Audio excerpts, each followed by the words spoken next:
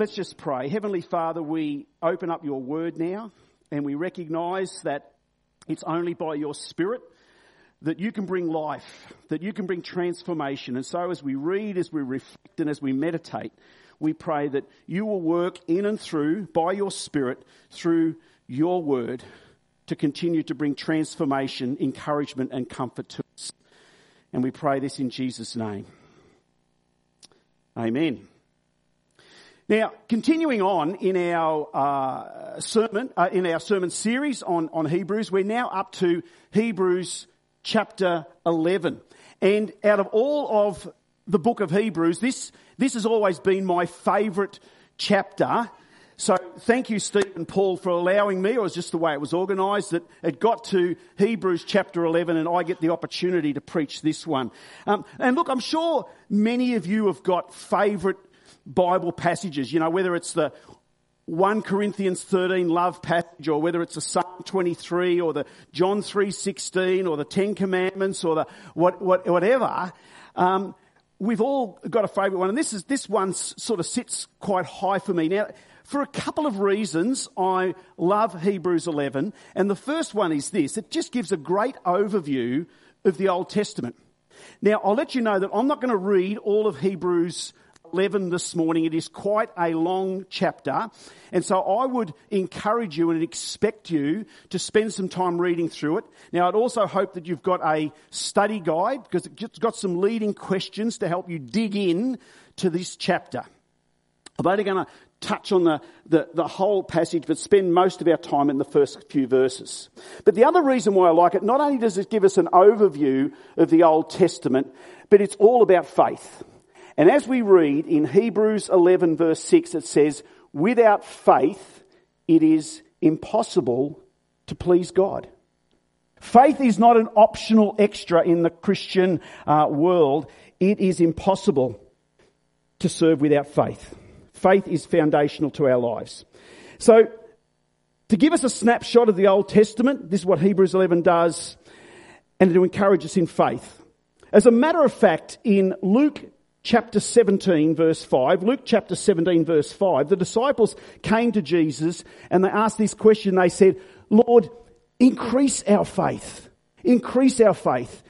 Even the disciples in those early days there recognised faith was crucial to growing and getting to know him. Would you ask that of Jesus? Increase my faith. Let me ask you this question.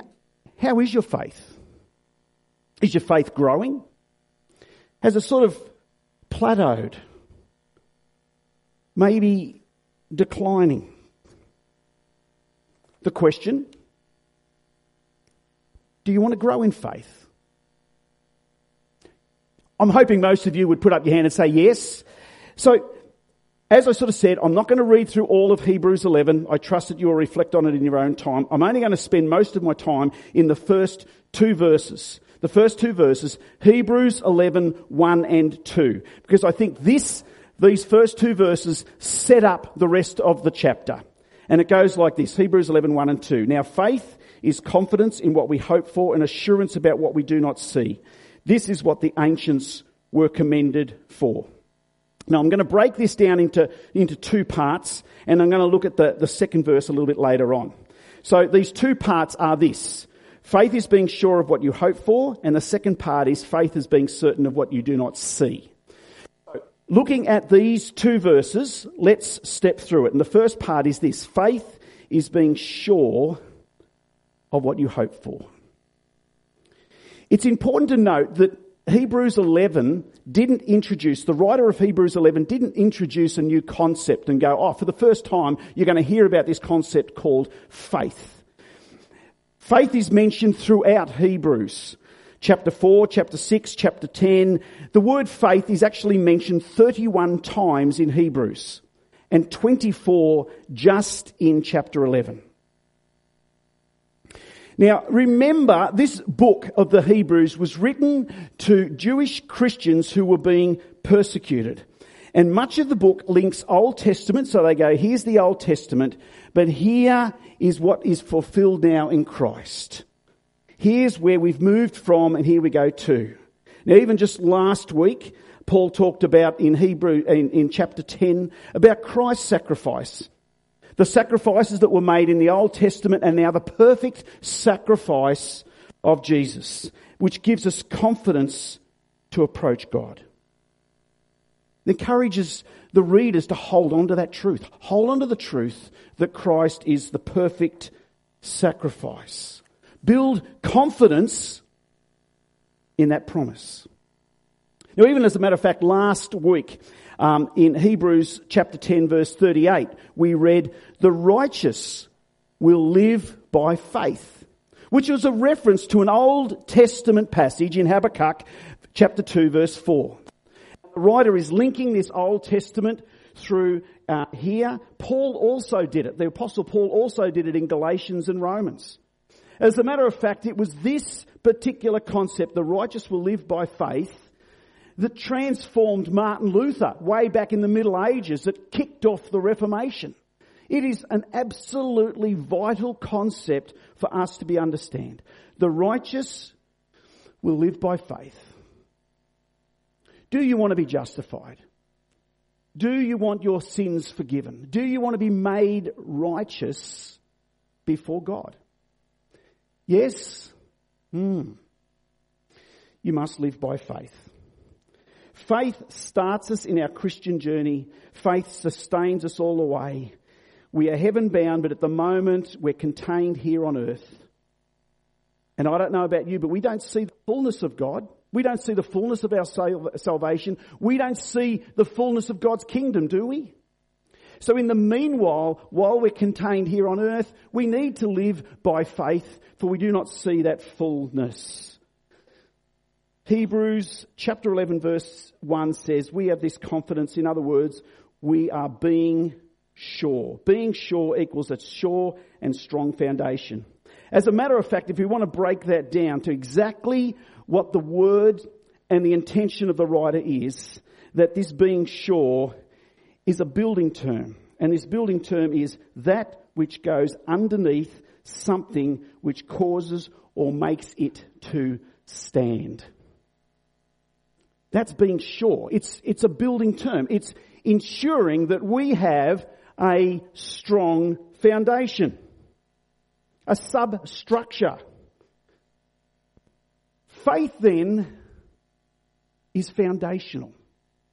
It's not an optional extra for the Christian faith. The stronger your foundation, the stronger your life. Now, a great example of this is there were thousands of homes that were directly affected by the floods in Lismore back in March. There were homes that had their walls wrecked. They had gyprock that had to be replaced. There was the electrics that were failing and need to be replaced. There was floor coverings that had to be thrown out. But for a number of these houses, the foundations were strong. And even though there's a whole lot of turmoil within the house, if the foundations were strong, the occupants were allowed to go back and live there again and start to rebuild. Correct? Now, there were some other homes, and I saw pictures of other homes that didn't seem to be badly affected at all. They still seemed to be workable inside the home, but the foundations had given way. And even though things could look okay inside the house, if the foundations are not okay, that house was condemned and people could not live there anymore. How important are foundations? Crucial. And in the same way, the writer here says that faith is foundational. Foundational. Without faith, life gets very shaky. And with faith, we can have a confidence and assurance in Christ.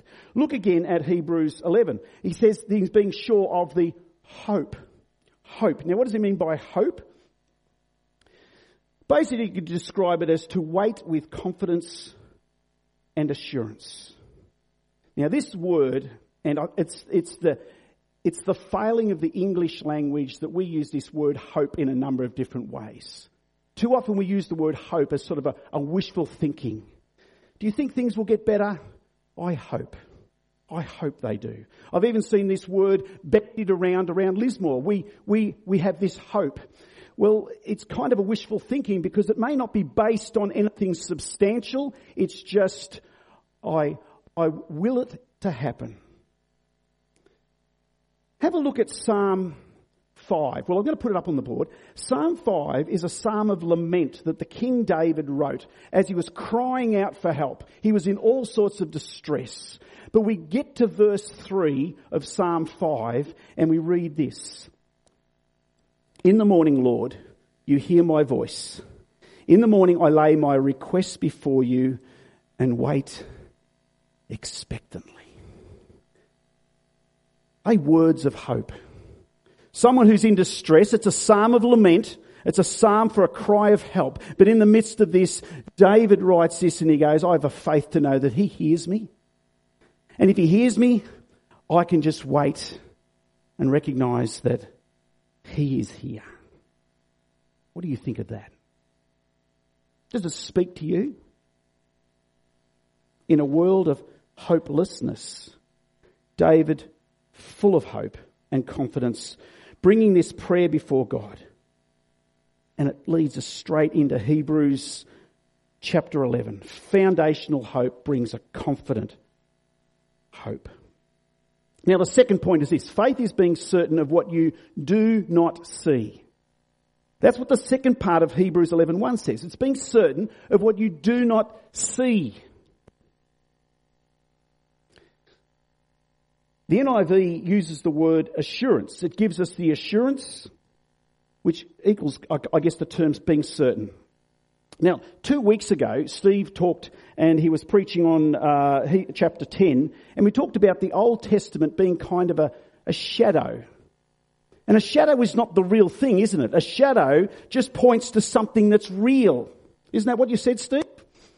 And the real thing is Jesus. And so the Old Testament is a shadow that points to Jesus. And it refers to in Hebrews here as Jesus being the authentic one, the real one.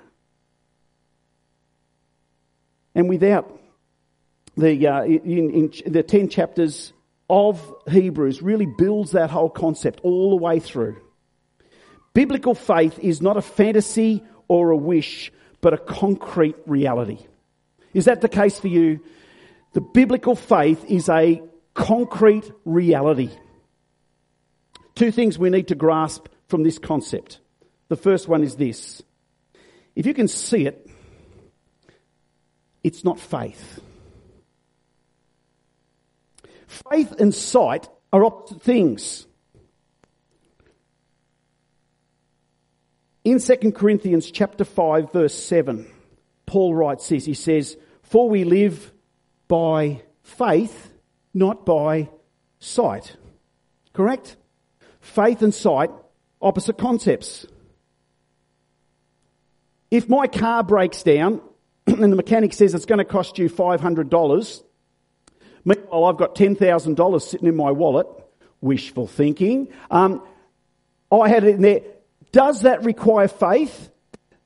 No, because I can see it. I can comprehend it. I can understand that. It doesn't require faith for me to pay that bill. But if I didn't, it's a different matter. When I'm doing the things that I do every day, like you do every day, it doesn't require a lot of faith, does it? But when things turn upside down, we've heard a story here this morning of the world of Ivan and Dharma have turned upside down, of other people whose lives have turned upside down. It's a different matter. It requires faith because we cannot see the outcome. Do you remember Thomas the disciple? Thomas missed out when Jesus first appeared to the disciples, didn't he? And he was talking to the disciples later on and he goes, I don't believe you. Unless I actually see Jesus for myself, unless I actually touch the wounds and I see him, I'm not going to believe for myself. Now, a little bit later on, Thomas gets the opportunity to see Jesus and touch his wounds and everything. There's this great reply from Jesus where Jesus says to Thomas, he says, because you have seen me, you have believed. Blessed are those who have not seen and yet believe.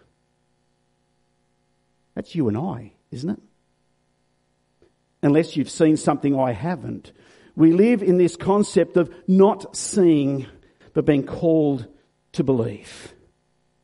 And I think too often what happens is we ask God to give us some sort of a tangible miracle that will prove without doubt that He is alive, and He's calling us to say, believe.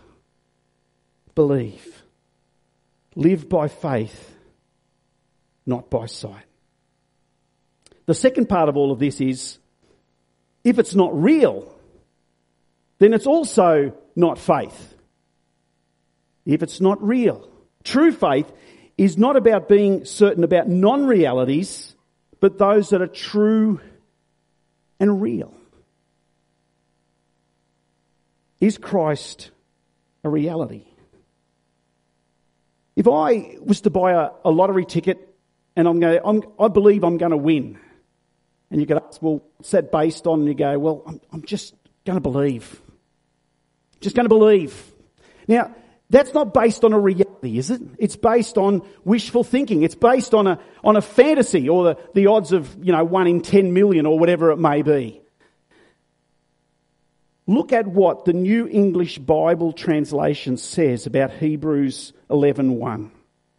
The New English Bible Translation says, faith makes us certain of realities we do not see.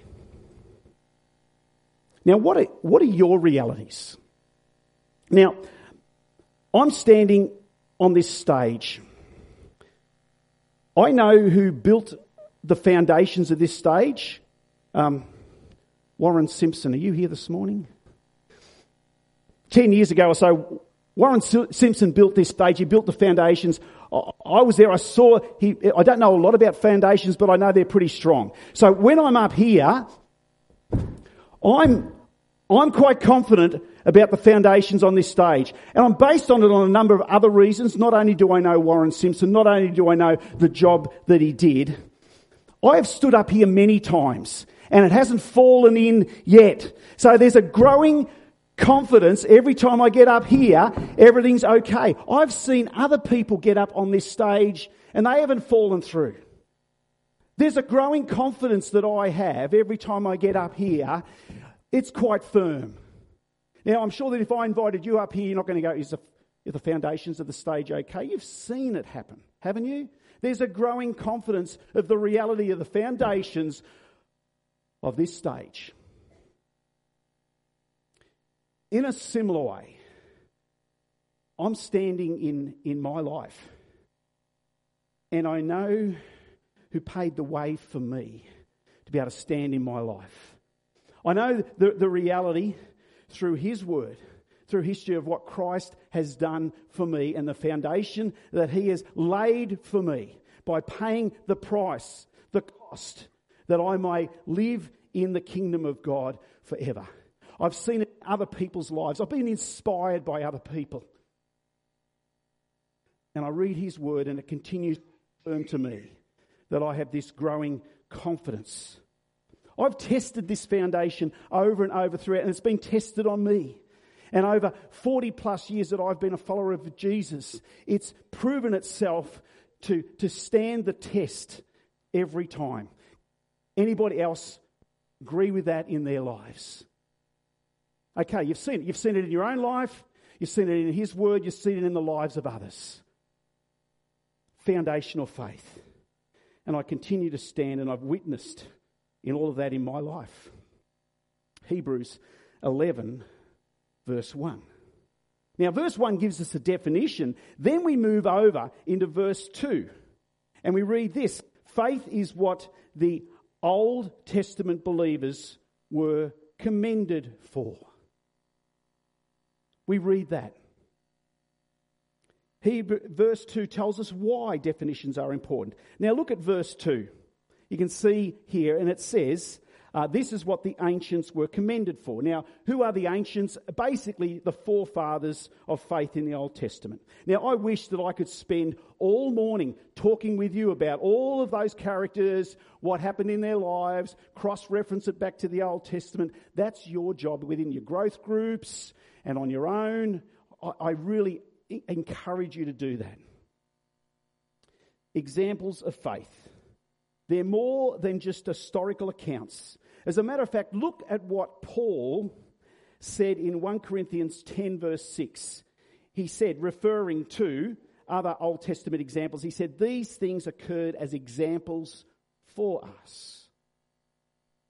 So in Hebrews chapter 11, verse 4 and onwards, we get the examples of these Old Testament characters commended for their faith. Now, what does it mean by commended? It's kind of like a report card of these characters in the Old Testament. And you can read through it. We read through about Abel and Enoch and Noah and Abraham and Isaac and Jacob and Moses and David and Joseph and Rahab, and it goes on and on and on. Here's a key in all of this. They were commended not for perfect character, but for their faith. Do you want me to say that again? They were commended not for their perfect character, but for their faith. It's a key thing. All of these characters had flaws. Now, we read about all of these characters, not going to go into the detail, and this Hebrews 11 talks about their great faith. Yet, it talks about Abraham, but Abraham was a liar, wasn't he? Isaac was deceptive. Jacob also was a liar. Moses was a murderer. He had a bad temper. David, don't get me started on David, he was an adulterer, wasn't he? Noah was a drunkard. All of these people had character flaws. Why were they included in Hebrews chapter 11? Because they lived by faith. Now, they didn't live perfect lives. They all just believed God when they couldn't see the answer. And the rest of Hebrews 11 is simply this running commentary on Hebrews 11, verse 1. What does that mean for us? I think it means a lot. Anybody here not perfect? Anybody here got character flaws? Please fess up, please. Anybody here got character flaws? Erica does. Steve's okay. So if you've got a character flaw, you sit nice and neatly within the Old Testament characters of the Old Testament. You know those? Okay? We're not really any different. Do we feel like we're not good enough for God? There's probably many of us who could also put up, and don't feel we're good enough. And some of you go, well, when you talk about faith, you look at those old characters in the Old Testament, they must have had a lot of faith. I reckon my faith is only about the size of a mustard seed. That's all you need. Let's just start with a bit of mustard seed faith. Do you understand what I'm saying here? Too often we beat ourselves up. We think we're not good enough. And that's the great thing about the Bible. The Bible just has stories of ordinary people. Trust us, we're ordinary people, aren't we? Sorry, I'm speaking on behalf of you all here. Ordinary people. Now, the interesting thing is, I think too often, the whole passage of Hebrews 11, we finish it at the end of chapter 11. We finish it there and go, Old Testament characters lived by faith. It doesn't. The whole concept doesn't finish there. Steve alluded to it. Let's turn to Hebrews chapter 12. And Hebrews chapter 12, the first word in Hebrews chapter 12 is therefore.